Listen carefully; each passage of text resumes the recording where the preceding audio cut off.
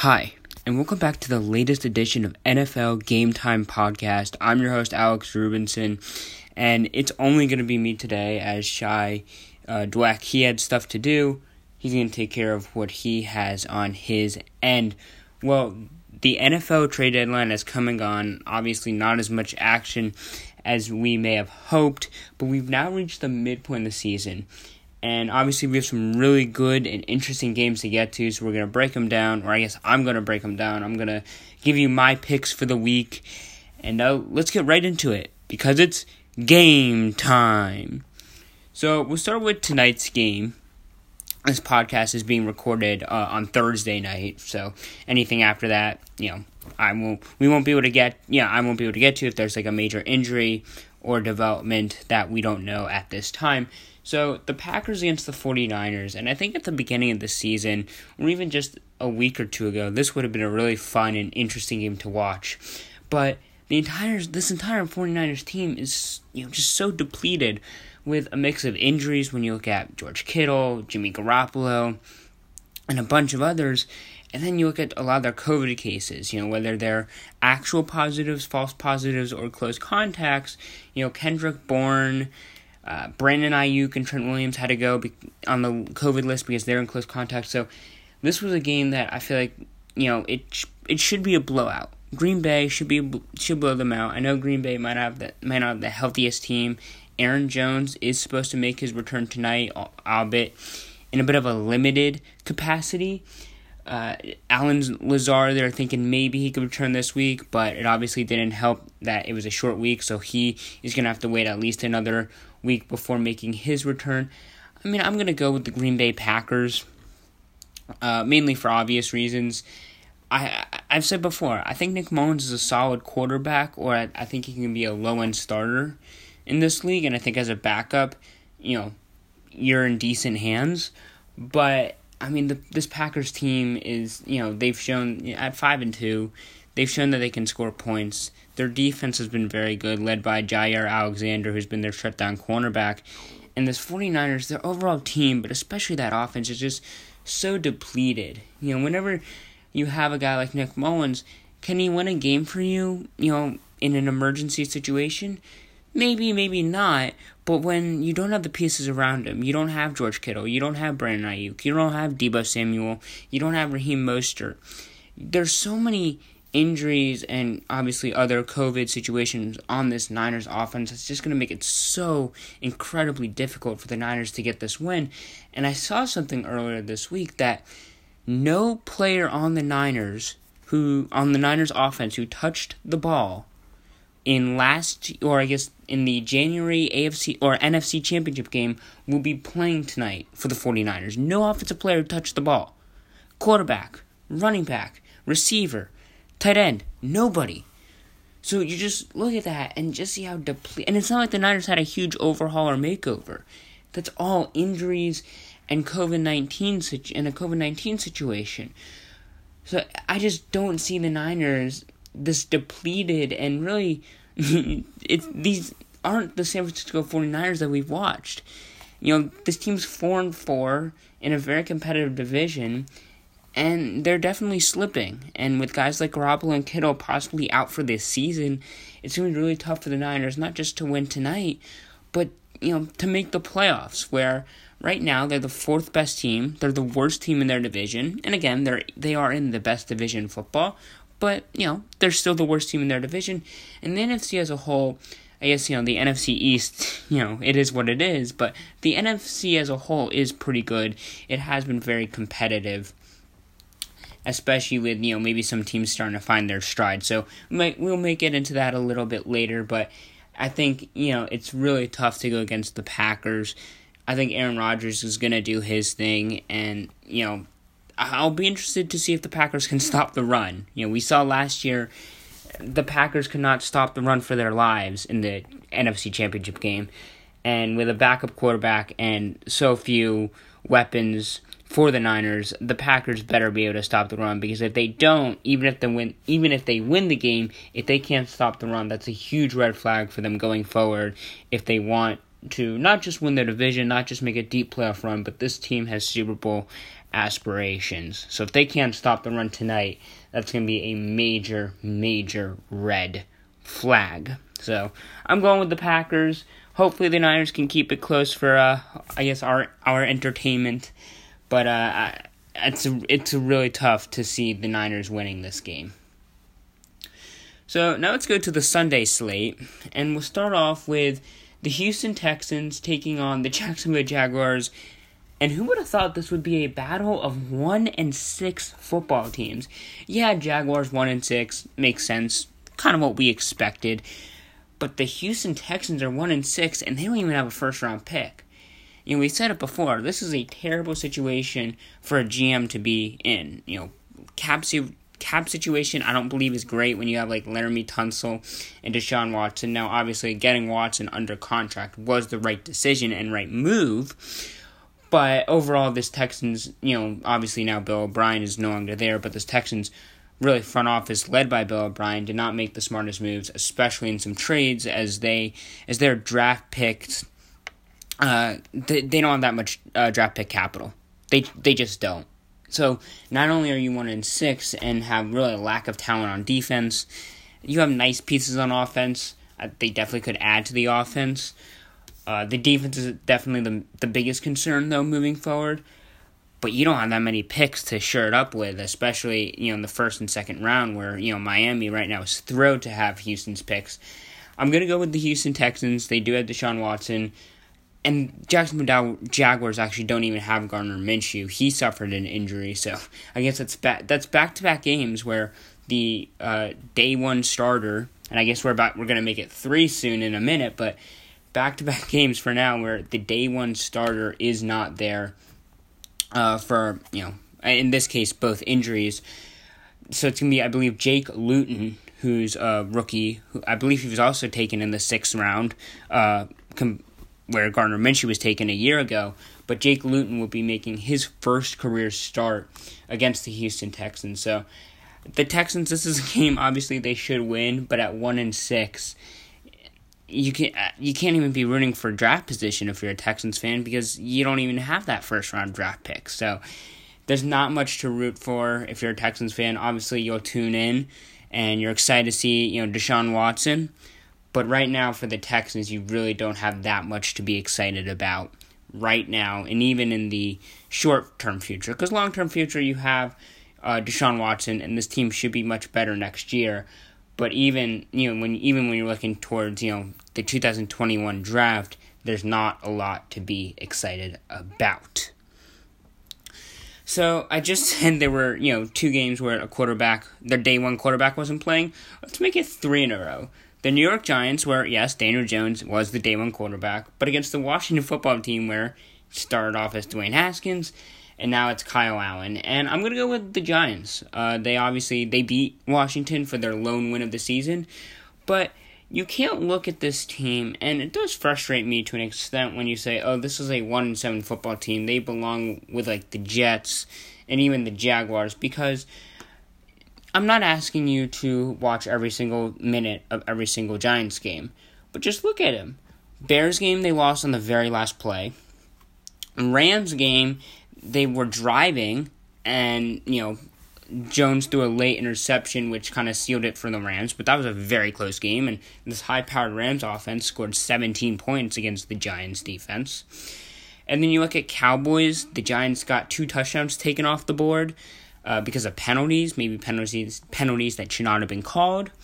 Eagles game was literally in their hands before it slipped through Evan Engram's hands. The football did on the drop that would have sealed the Giants game.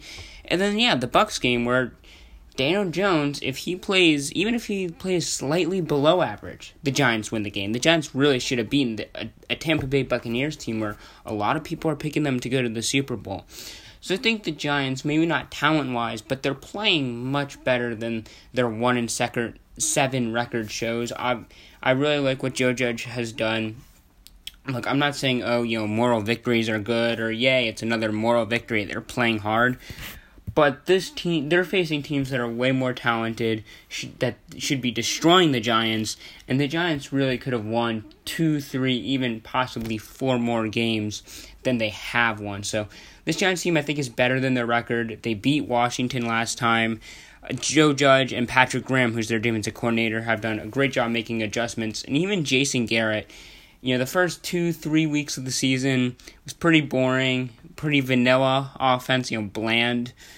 But over these last few weeks, he's done a much better job getting the ball out of Jones' hands early, scheming guys open. That was a big reason for concern, and a narrative was these receivers aren't getting open. They're getting more open as of late, and against a Washington football team, which they have nice players. I like Terry McLaurin. Antonio Gibson looks like a really good, nice young running back, and then obviously that defense line with Montez Sweat and Chase Young, they have talent there too. So it's not like Washington has no talent, but this team isn't as talented as the Dallas Cowboys are. And Cowboys, remember, that game was half Dak. When the Giants lost them, was mostly Dak, but then Dalton did come in at the end. But overall, Washington's not as talented as Dallas.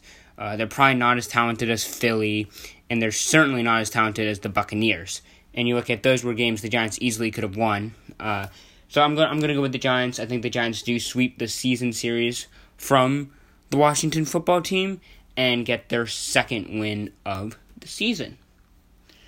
So now let's go to a game that should be really interesting and really fun to watch, and probably one of the better 1 o'clock games of the day. Maybe not the best, but one of the better ones. And that's the 5-2 Ravens taking on the 5-2 Indianapolis Colts. And I'm gonna go with the Ravens just because Philip Rivers has been so up and down, and this Colts offense just hasn't been great. But I expect both defenses to play pretty well. I'm not saying, it'll be a complete, lockdown defensive game, but I'd be a little surprised if it were a shootout or something. Obviously, anything can happen, but if both teams score in the 30s, I'd probably be a little surprised. Both teams have really good defenses, front sevens and secondaries. Colts defense has been playing very well. This Ravens defense has been keeping them in games and winning games in a lot of cases, as Lamar Jackson has looked like a shell of himself compared to last year. So I think both defenses are going to do a pretty good job. I think both run defenses, we know Baltimore loves to run the football.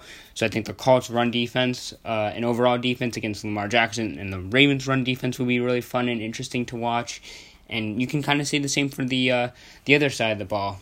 No Marlon Humphrey. I believe Marlon Humphrey tested positive for COVID-19, so obviously I wish him a speedy recovery. But, in terms of this football game, that's going to be a big loss for Baltimore. The thing is, this Ravens secondary is so good. They still have a guy like Marcus Peters, who sometimes he can be inconsistent, but he still can be a very good corner. Don Martindale, their defensive coordinator, does a very good job. So I expect this to be a really good game between 5-2 teams, two teams fighting for their division. Their respective divisions, obviously not in the same division. So this should be a really good game. The game is in Indianapolis. I think if it were in Baltimore, in the outside elements, I would have definitely picked Baltimore. So maybe with it being indoor, that'll lean towards a little bit of the Colts' favor. But in the end, I still think the Ravens get the win and improve to 6-2 on the season. So now let's go to the Detroit Lions visiting the Minnesota Vikings. And this Vikings team looked dead. And I mean dead. But then they have this huge upset win against the Packers. Remember, just a few weeks ago, they easily could have been the Seahawks, who a lot of people think possibly might be the best team in the NFC. And you look at their schedule. Yes, they were 1-5 before beating Green Bay, and yes, they're only 2-5. But Detroit, they play Detroit this week. Then they have Chicago. I'm not saying they win the game, but that is a winnable game.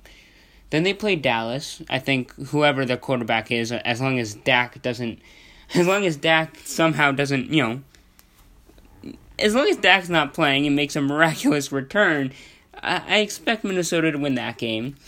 They play Carolina. That's a winnable game. And then they play Jacksonville. So they're scheduled the rest of the way. They do have a game against New Orleans and a game against Tampa. But in between that, they have Chicago, and then after the New Orleans game, they have Detroit. So the Vikings' schedule actually really eases up. And I'm not saying this Vikings team is gonna make this incredible run and go to the playoffs. But you do look at their next few games, especially, kind of the next 4, 5, 6 games. And after that statement win, not only against your division rival Green Bay, but in Green Bay, at Lambeau Field. That's always a tough place to play, fans or no fans.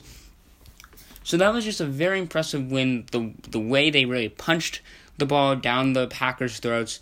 I'm going to pick Minnesota. Now, if Matthew Stafford's on the COVID list, I still expect him to play because it was a close contact, not he has it.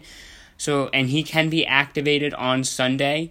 So I still think Stafford's going to play, and that'll make this game that much closer. But I think we saw last week, especially, they faced Aaron Rodgers week 1, the Vikings did, and Rodgers picked the Vikings defense to shreds. He did what he wanted whenever he wanted.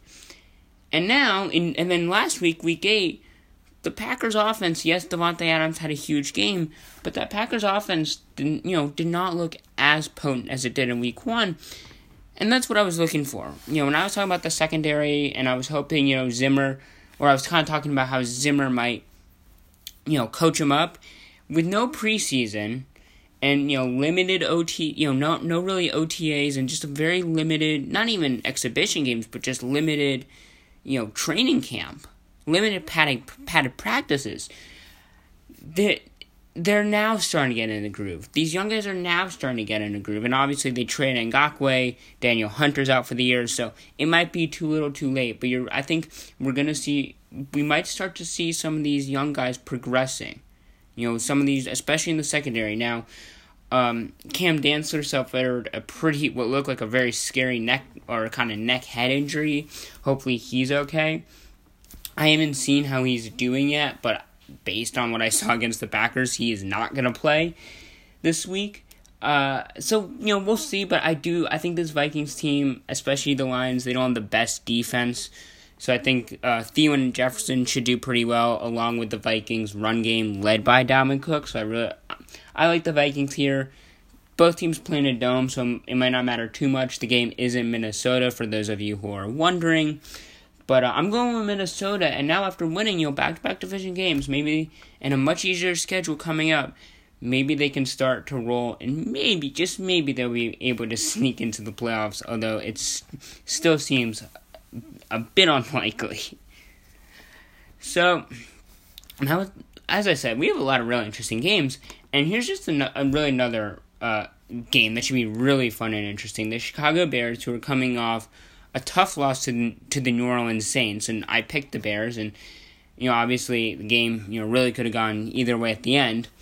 Facing the 5-2 Titans, who are coming off an embarrassing loss to the Cincinnati Bengals. Now, Joe Burrow and the Bengals offense has looked great, but this Titans team, especially their defense, has looked pretty bad, especially the last 2 weeks. The team in general, but overall, this Titans defense has not been what we thought it was.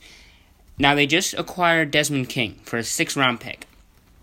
King is a free agent at the end of the year, so, decent trade. Chargers were just trying to get anything back for him, knowing that he was probably not a part of their long-term future. But Titans need reinforcements on that defense. And, I think a 6th-round pick for King, I think that's solid value for Tennessee. They're all in. They're in win-now mode. They see a window this year, and they're trying to take advantage of it, and I applaud them for that. They also cut Vic Beasley. And I don't remember if I said on the podcast, but Jadeveon Clowney and Vic Beasley had 0 sacks combined throughout this entire season. 0 sacks. Not one person has 0 and another person has, 2 or 3 or 4. Combined, they had 0 sacks. And they paid Beasley $9.5 million. That's a lot of money. And they cut him halfway through the season. So, obviously, that's an investment that did not turn out in the Titans' favor. Overall, this Titans defense just has to be playing better. And maybe an inconsistent Bears offense will be the right medicine. I like the Bears defense. and maybe the inconsistency of the Bears offense and the bad Titans defense, maybe that favors the Bears. I don't know. But I do think Ryan Tannehill, even though he might not have the best matchup, I think that overall Tannehill, Corey Davis, A.J. Brown, Derrick Henry, I think they get back on track, and I think they get a win after they were 5-0. They have a really hard-fought game against a Pittsburgh team that, again, I predicted to go to the Super Bowl in the preseason. But then that loss against Cincy, maybe it'll serve as a wake-up call. I know Mike Vrabel won't be happy about it.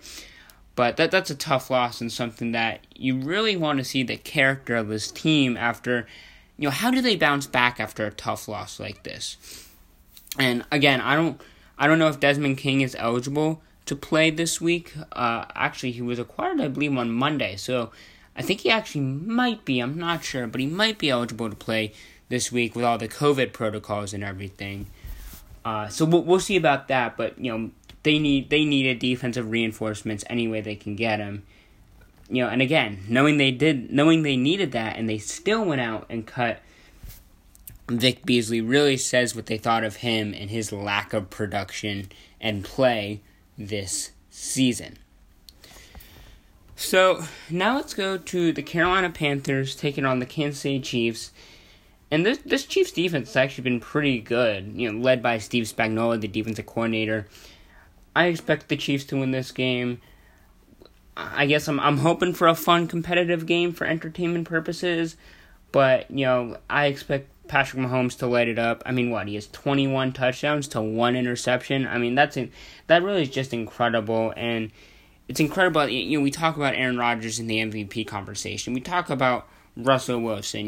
Maybe we're starting to talk about Tom Brady. In the early stages, we were talking about Josh Allen. Not so much anymore.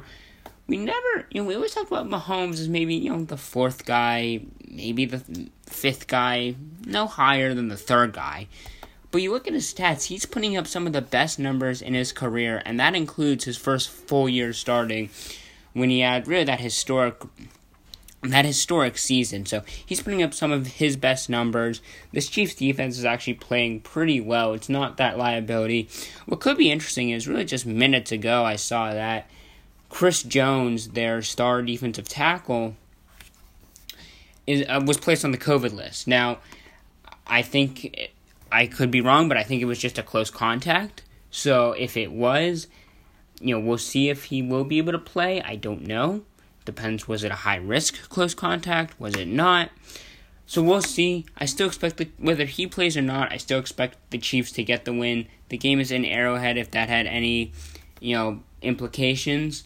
But the Chiefs should win and improve to 8-1 on the season. I mean, the Chiefs are a quiet 7-1.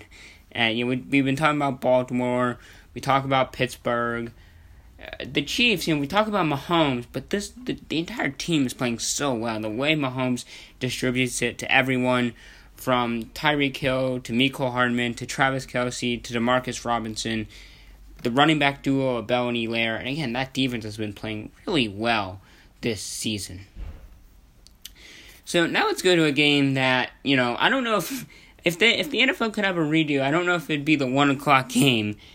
The Seattle Seahawks, 6-1, against the Buffalo Bills, who are 6-2. I mean, this is going to be a really fun, competitive game. The game's in Buffalo. I'm going to go with the Seahawks, but I'm really excited. And, DK Metcalf against Tre'Davious White should be a fun matchup to watch. And again, these were Allen versus Russell Wilson. Obviously, Allen has kind of trailed off as of late, but early on, Allen was right in the thick of the MVP conversation. Russell Wilson obviously was in the thick of the MVP conversation from day one to right now. I'm going to, I like Seattle in this game. I think Josh Allen kind of falling off and kind of going back to the quarterback kind of maybe we expected coming into the season, and you have the MVP front runner in my mind in Russell Wilson in this game. So I'm going to go with Seattle just because more of the consistent quarterback play. But this should be a fun game, a competitive game. And I guess the only bad thing about this game is that it is at 1 o'clock. And I guess, you might be thinking, again, and we talked about on the last podcast after Seattle traded for Carlos Dunlap, especially Shai was very, he wanted Seattle to make another move. And although I think it would have been nice if Seattle had acquired another, whether it be edge rusher, defensive back, whomever, knowing they got Carlos Dunlap, I think that's much better than not making any move, and I think they could have done a whole lot worse than Carlos Dunlap. So I think another move would have been a nice luxury. I think you had to make at least one move, and you just see the lack of movement around the league overall. And then, I don't think you can fault the Seahawks for not making another move. Now, if they hadn't made the Carlos Dunlap trade, then I think, you should be pretty upset and angry if you're a Seahawks fan. But you got a nice player in Dunlap. I like the trade for Seattle, so I thought, another move would have been a nice bonus, but you had to make at least one. They did, and now, we'll see the type of impact that Dunlap can make in this pretty big game and overall as the Seahawks march to a for their sake, hopefully deep playoff run. So now let's go to the Denver Broncos against the Atlanta Falcons. Broncos actually are 3-4 and have more wins than the Falcons, who are at 2-6. I guess despite what the records say, I'm gonna go with the Falcons here. Falcons are 2-6, but I think a lot like the Giants in a sense. They easily could have 3 or 4 more wins than they do. So this game's in Atlanta. I think that offense should do pretty well. This Denver defense is just not what it was a few years ago when they were winning the Super Bowl with Peyton Manning at the quarterback position. So, that defense is obviously kind of come and gone. Atlanta, I feel like when they're in a dome, they're obviously much better. We saw Julio have a big game against the Carolina secondary that has been solid at times. So I expect this Falcons offense to do pretty well. I'll be interested to see, though. This Falcons defense isn't great, and if you're Denver, you're really in the process of evaluating Drew Lock because, although you're not going to be able to get Lawrence, and you probably won't be able to get Fields, Trevor Lawrence and Justin Fields out of Clemson and Ohio State, respectively, coming out for the draft this upcoming season. Could you get a possible guy like Trey Lance? I know out of I think North Dakota.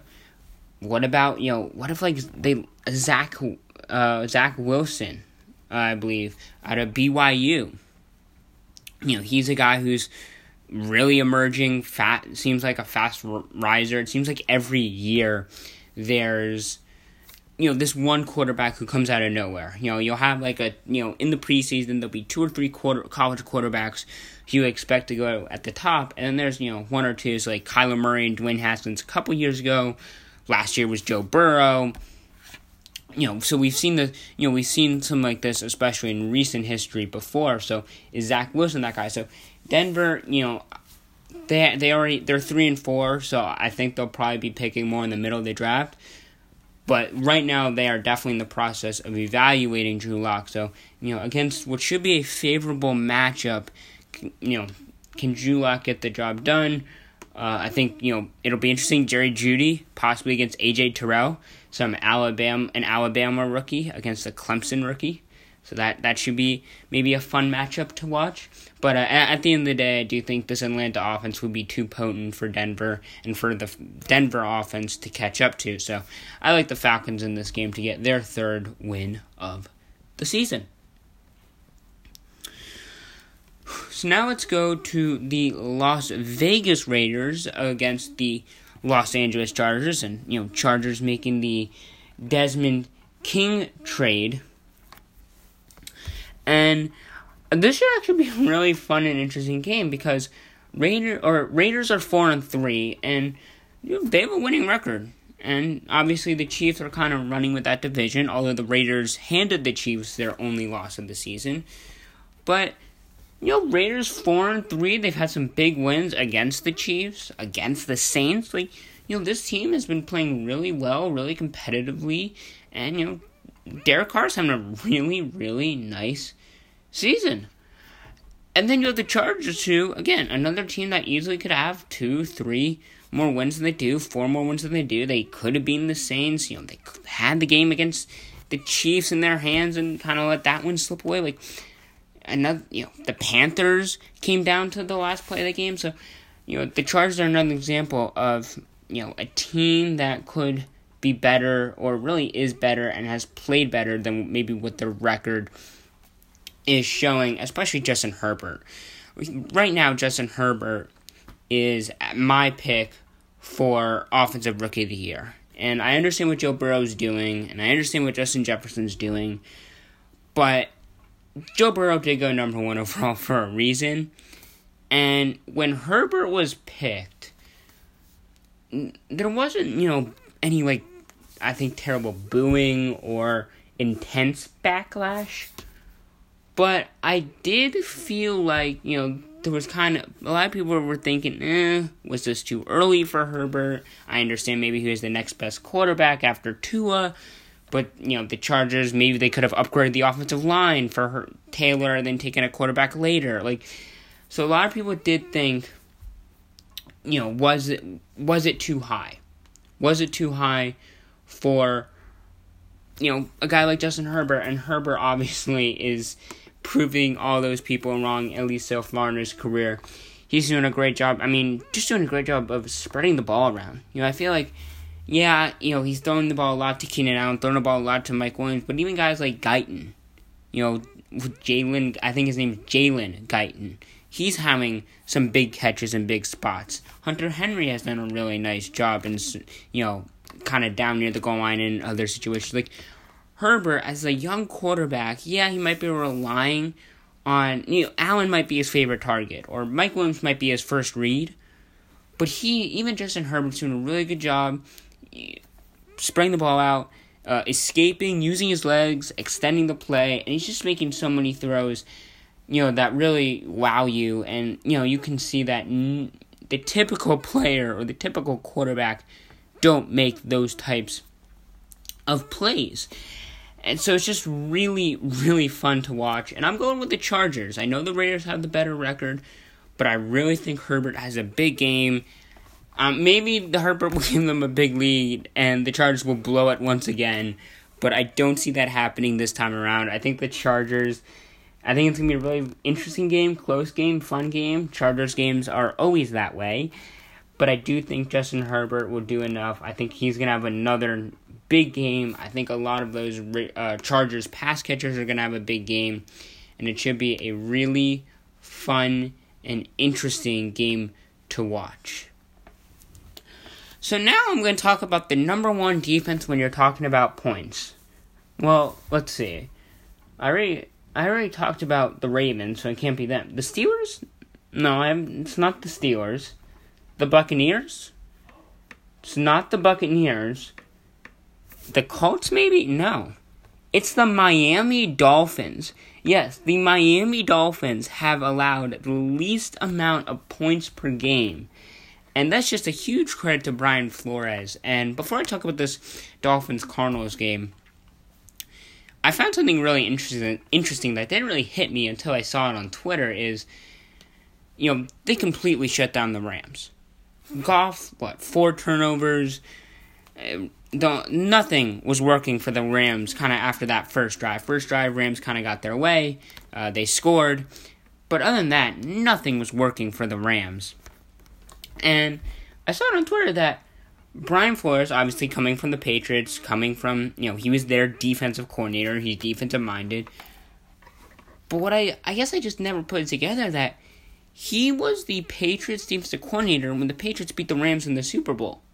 When that high-flying, boy genius offense of Sean McVay and Jared Goff and, Todd Gurley was kind of banged up and injured then, but, Brandon Cooks, he was the Patriots defensive coordinator that really shut him down, and obviously, we gave a ton of praise and attention, as we should have, to Bill Belichick, but Brian Flores was there too, and Brian Flores was, obviously just as much scheming up stuff as Bill Belichick, maybe even more so, knowing that Belichick obviously has, to kind of oversee the entire team, while at the time Flores was obviously purely looking and watching film for the defense.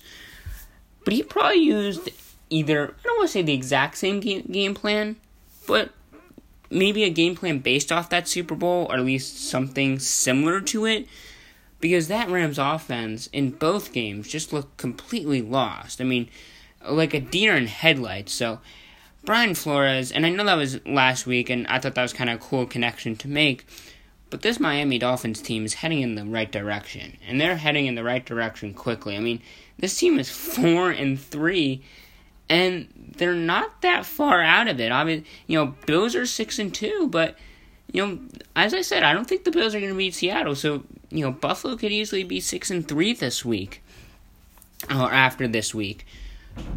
I do think the Cardinals are going to beat the Dolphins, so I do think the Dolphins will go to 4-4 and 500 on the season. But the Dolphins are 4-4 through, I guess, 9 weeks, but for them, 8 games. That's really impressive. And just after the terrible start they got off to last year, the laughingstock of the league and the blowouts, they played some really competitive football down the stretch, and they won some really tough games, including beating the Patriots in Foxborough.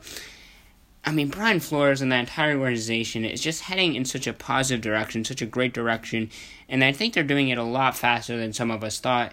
And oh yeah, they have 2 first-round draft picks. I believe they have 2 second-round draft picks. And obviously they have their own picks, but they also have the Houston Texans picks, who are way worse than the Dolphins. Dolphins are 4-3, Texans are 1-6. Anything can happen. But right now, it looks like that the Texans pick might be better than the Dolphins pick. Who would have thought that at the beginning of the season? So, we're talking about how bad of a situation it is for a GM in Houston to come into. Imagine what Chris Greer, the Dolphins GM, I mean, he's probably sitting back in his chair, sitting back in his chair, legs up, and smiling from ear to ear, because they have a lot of young talent. They have the right coach, not just head coach, but I feel like coaches and personnel in place, and they have a boatload of draft picks, and I think we've seen, obviously you have to execute those draft picks. You have to hit on those draft picks. But from what we've seen so far, they've been able to. They've been spending their money smartly. I have to check the cap situation. I know they did spend, a solid deal of money on guys like Eric Flower and Kyle Van Noy, and obviously Byron Jones, which was like, the big fish, or I guess, the big dolphin, you could say, in the off season. But this Dolphins team, if you're a Dolphins fan, you have a lot to be excited about. You have a really, in my opinion, good young quarterback in Tua, who obviously they'll continue to evaluate. I do think the Cardinals get the win. But, I mean, this Dolphins team is just headed in such a great direction. I really just can't stress it enough. So now let's get to maybe the snoozer of the weekend. I hate to say that. But the Pittsburgh Steelers, who are the NFL's lone undefeated team after taking down their division rival Baltimore Ravens, it was really just a classic Ravens-Steelers game, hard fought, really down to the wire, in the trenches, physical, football game. It was just a really fun and classic NFC North, especially Steelers-Ravens type of football game. And again, beginning of the season, you're looking at Steelers-Cowboys, and you can't blame the NFL for putting this game at 425. But, you're looking at a great game here, but obviously it's not even going to be, they're benching Ben DiNucci after his performance against Philly. They're going with either Cooper Rush, who was on the Giants practice squad earlier, or Garrett Gilbert, who, Shy and I, we have a running joke about Garrett Gilbert. So, obviously, he'll pretend to be worried, but no. Anyway, we have a running joke about that. But either way, the Cowboys are putting out a guy who, at quarterback, whom the average football fan definitely wouldn't have not heard of. And obviously, Steelers are putting out a Hall of Fame quarterback with a dominant, potent defense. Again, you can't blame the NFL for putting this game at 425, because I think, with Dak, it would have been a really fun, interesting game to watch, Cowboys offense, Steelers defense, Dak and Ben Roethlisberger, should be a fun, great game. And obviously now with, the Cowboys' injuries at their quarterback position, I mean, even Andy Dalton against the Steelers, although I think it would have been a blowout still, Andy Dalton, had maybe some trouble with the Steelers, could never beat them in the playoffs, even you would have that storyline, but you don't even have that here. So I guess the NFL has not started flexing games, because I think if they did, they would have probably replaced this game with Seahawks-Bills. But it is what it is, and again, I get for entertainment purposes, hopefully the Cowboys surprise us and put up a fight and we get a good football game, but I would be stunned, I tell you, if the Steelers did not win this game. They're, at the end of the day, this team is going to be 8-0, and the Steelers, again, they're going to win this game, and I would be completely shocked if they don't. But any given Sunday, who knows? So, I guess those were the day games. Now let's finish up with the 2 night games, and I'm going to start with the Monday night game. And I guess I'm going to start with the Monday night game because I think the Sunday night game is a lot more interesting. Monday night, it's Patriots-Jets. The 0-8 Jets, the 2-5 Patriots after Cam Newton with the heartbreaking fumble at the end of the Bills game that obviously, who knows, maybe they tie it there and then the Bills win overtime, but obviously in position to at least tie the game. Patriots trying to go for the touchdown, Newton fumbles, Bills recover, and that ended it. I want to talk about a trade first that happened within the past week between the Jets and the Steelers, who I just finished talking about. Another reason why I want to talk about this game first, because 2 teams, obviously, Jets and Steelers, making this trade. Pittsburgh, Devin Bush towards ACL, I believe, a couple weeks ago. I want to say it was against Tennessee, maybe it was a week earlier, but, Devin Bush, obviously a big playmaker right in the middle of their defense. Their middle linebacker, who they trade up for a couple years ago in the draft, and he's been great for them over the last year and a half. So that was a big loss when he went down for the season. You're not really upgrading when you go from Bush to Avery Williamson, but again, with Bush done for the season, knowing you're not getting him back at all, I really like this Williamson trade for Pittsburgh. You're getting a solid middle linebacker, a guy who, is not just startable. He's going to be I think he's just going to be really solid. Will you miss a bit of a step? Maybe, but you have enough playmakers in TJ Watt, Bud Dupree, Minkah Fitzpatrick, Joe Hayden. You have so many other talented players in the Steelers defense that can, I think, definitely make up the loss of Bush to Williamson.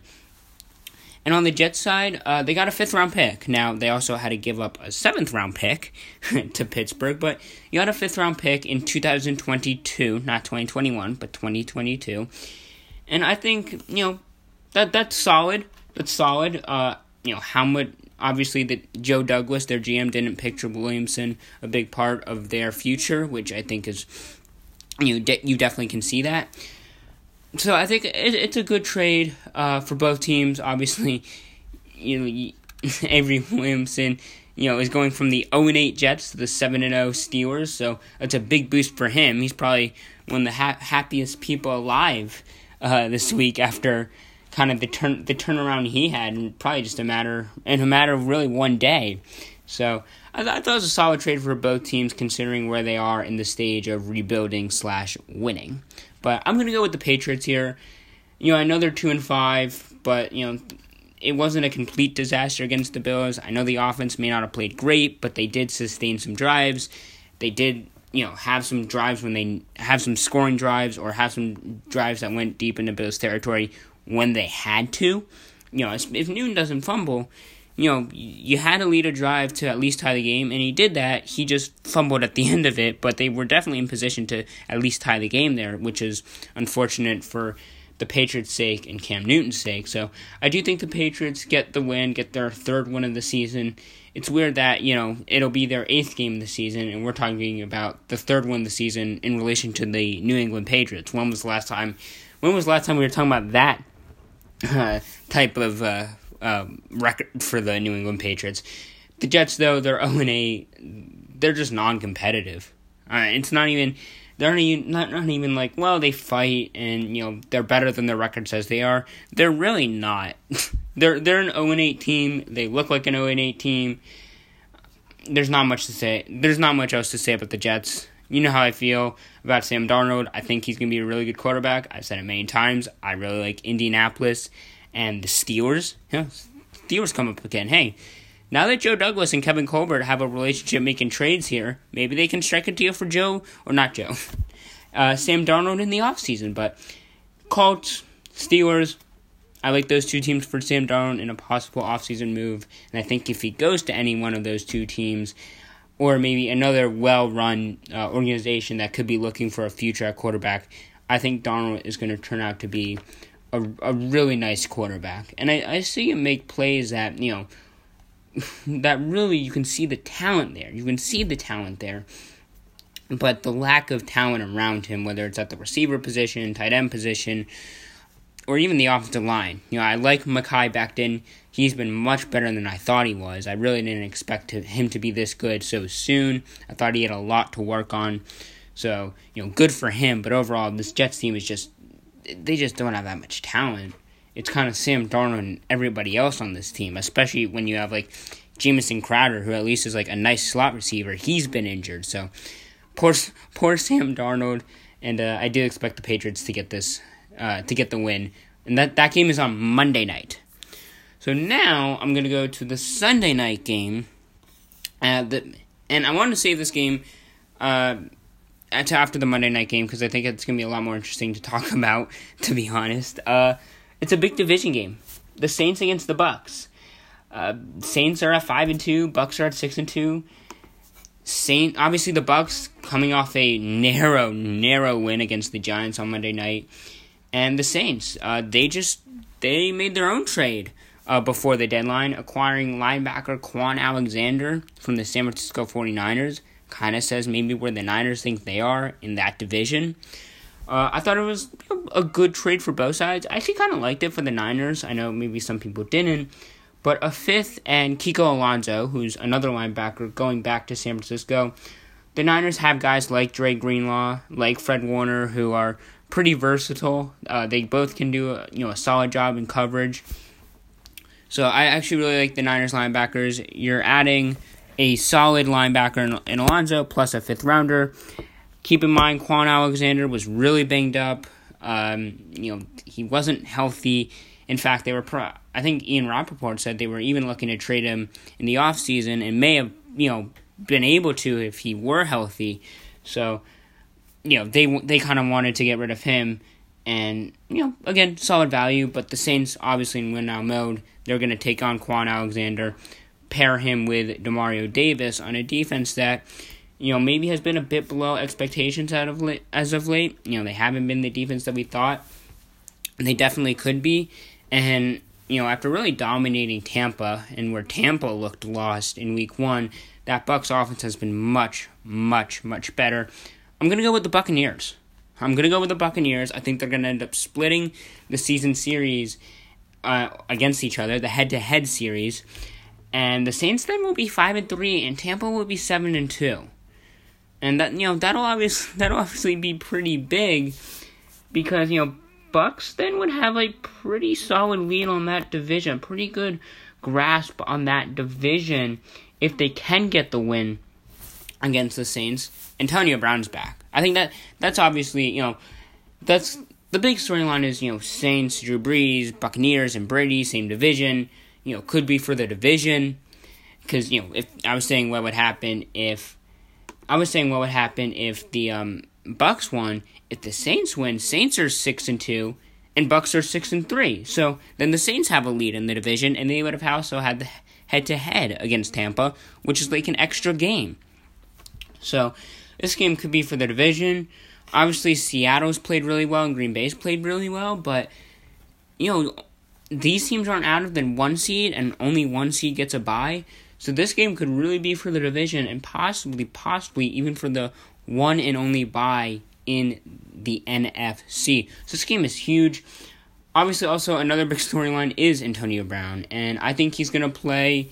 I don't know if they're going to throw him in for, a heavy workload. I haven't really heard too much on the Chris Godwin front. I think maybe it was only a 1 week absence for him. I don't know. So it might depend on how much Godwin can go. I think, though, when Antonio Brown is going to be in there, I think Brady's going to make an effort to get him the ball. Kind of like what we saw last year in his one game with the Patriots. They really want to get him kind of up to speed, get him accustomed to kind of just, I would say the offense, but just playing in the NFL again. He hasn't played in an NFL game in over a year. So it's one thing to get caught up with the playbook, caught up with the offense, caught up with just the rhythm of, the offense. But then there's also, we talk about all the time, good shape or great shape versus NFL shape. He hasn't played an NFL game in over a year, so, they have to get him up to speed and all sorts of things. So I definitely think he's possibly going to see a lot of targets when he is out there. I think they're going to, try to get him back in the, or not really back, but in the flow of things of an NFL game, and then obviously their offense as a whole. So I'm going to go with the Tampa Bay Buccaneers, and, we said that Saints defense has not lived up to what we thought it was. That Bucs defense, I said it was underrated. I didn't think it'd be this good, though, and I've mentioned my praise and how much I think Todd Bowles should be in the market for another head coaching job sometime soon. I think that Bucs offense looks like to be riding on all cylinders. Even if a guy like Godwin's been out, you look at a guy like Scotty Miller has had some, nice moments. And then Rob Gronkowski, we're talking about early, is he kind of going to be more in a blocking role now? He's not getting the targets, he's not getting the looks that maybe we expected Gronk to have. What's the Brady and Gronk's connection? Should Gronk have stayed in retirement? Well, obviously, it took him time to get used to the offense. It took him time to get used to playing in an NFL game. But he looks like his relationship with Brady, we obviously know that their relationship's great, but in terms of rhythm on the field, that looks like it's back to where it was before his short retirement. And Brady just looks in rhythm with a bunch of guys. I know maybe Evans hasn't gotten a ton of targets, but he's gotten a lot of red zone targets and end zone targets, and he's made the most of them. And Scotty Miller is becoming a bigger part of the offense, I feel like. And obviously, we talked about Gronk and now possibly Godwin, and obviously Antonio Brown coming. So I also think Brady just looks a lot more comfortable in this offense than he did in Week 1. He just looked uncomfortable there in Week 1, and some of it may have been the Saints defense, but I think a lot of it was, new coaches, new playbook, new weapons, new receivers, new players that he has to work with. So I think he's kind of back to, Tom Brady that we thought he was when in New England for all those years. Maybe not, when he was winning MVPs and leading that undefeated, regular season undefeated team. But I do think the Bucs get this win. So that's going to wrap it up for Week 9 of the 2020 NFL season. But I always usually point out a coordinator who deserves a head coaching job or just someone who deserves high praise. And I'm going to go with a Giants coordinator. You might be saying, what? Giants are 1-7. I'm going to go with Patrick Graham. Now, the average football fan probably does not know who Patrick Graham is. And to be honest, I didn't really know who Patrick Graham was until the Giants hired him. He is their defensive coordinator. And, guys like James Bradbury and Blake Martinez, they're playing some of their best football in their careers. Even the better talented guys on this football team, or on that defense of the Giants, are playing the best football in their careers. But overall, you look at, right now, their pass rushers are Carter Coughlin and Cam Brown. And even those guys are developing. Carter Coughlin is a 7th-round pick who's a rookie, and Cam Brown's a 6th-round pick who's a rookie. They're also throwing out Trent Harris and Jabal Sheard. Veterans who, are decent, depth guys, but usually you don't want these guys as your starters. Another guy, Kyler Fackrell, him and Martinez were both from Green Bay, and they both had their best years under Patrick Graham. Previous to this year, they both had their best seasons under Patrick Graham when Graham was on the Green Bay staff. And I want to highlight something about Martinez for a second, because Martinez, when he came over to the Giants, kind of expressed some frustration about how he was used in Green Bay, last year when Patrick Graham was with the Dolphins. And he really was just, frustrated with how he was used, thought he wasn't used with his strengths, where he can highlight his strengths, and, he just didn't feel like he was being used the right way, when I think he may have hinted that he felt like when Patrick Graham was there in Green Bay in years prior, he felt more comfortable in that role. Well, now he's back in that role. I think you can see him comfortable. He's playing some of his best football, as is Fackrell and Bradbury. And we talked about the lack of really edge rushers they have, and somehow Patrick Graham is creating somewhat of a pass rush, and they have some nice interior guys as well, as Leonard Williams having probably the best season of his career. And then, their cornerback, too, is Ryan Lewis, who was cut by the Washington football team, and the Giants claimed on waivers, but then he's been injured, so, their cornerback, too, has been a combination of Isaac Yiadom, who was from Denver, who they traded a 7th-round pick for, Madre Harper, and they signed off the practice squad. Like, they have some really... Their top-end talent guys, where they're not many, but they do have some nice top-end talent guys, are playing their best football of their careers. And then he's somehow making the most of the situation, knowing there's just not that much talent on this Giants defense. And this Giants defense, hasn't been dominant, hasn't been great, no. But it's definitely overperforming. I thought this was going to be a bottom 3 to 5 defense. It's been a decent defense. And again, I know no Godwin, and I know Antonio Brown wasn't there yet, but overall, they played really well against the Bucs. And even allowing 25 points, a lot of that was on Daniel Jones making really bad mistakes on offense. The defense, I just thought, was gassed by the end of the game. So I just want to give some credit to Patrick Graham. I think he's going to... I'm not saying head coaching yet, no. He was Miami Dolphins defensive coordinator last year, and they just let him walk, which was a little puzzling to me. At the time, I'm like, why are you hiring this guy? Well, the Giants obviously knew what they were doing, so I'm not saying he should be a defensive coordinator or a head coach yet, but I am impressed with what he's done as a defensive coordinator for the Giants this season. So that's going to wrap it up for this Week 9 edition of NFL Game Time Podcast. Hopefully, Shai Dweck will be with us for next week's episode. And we hope you enjoyed this episode.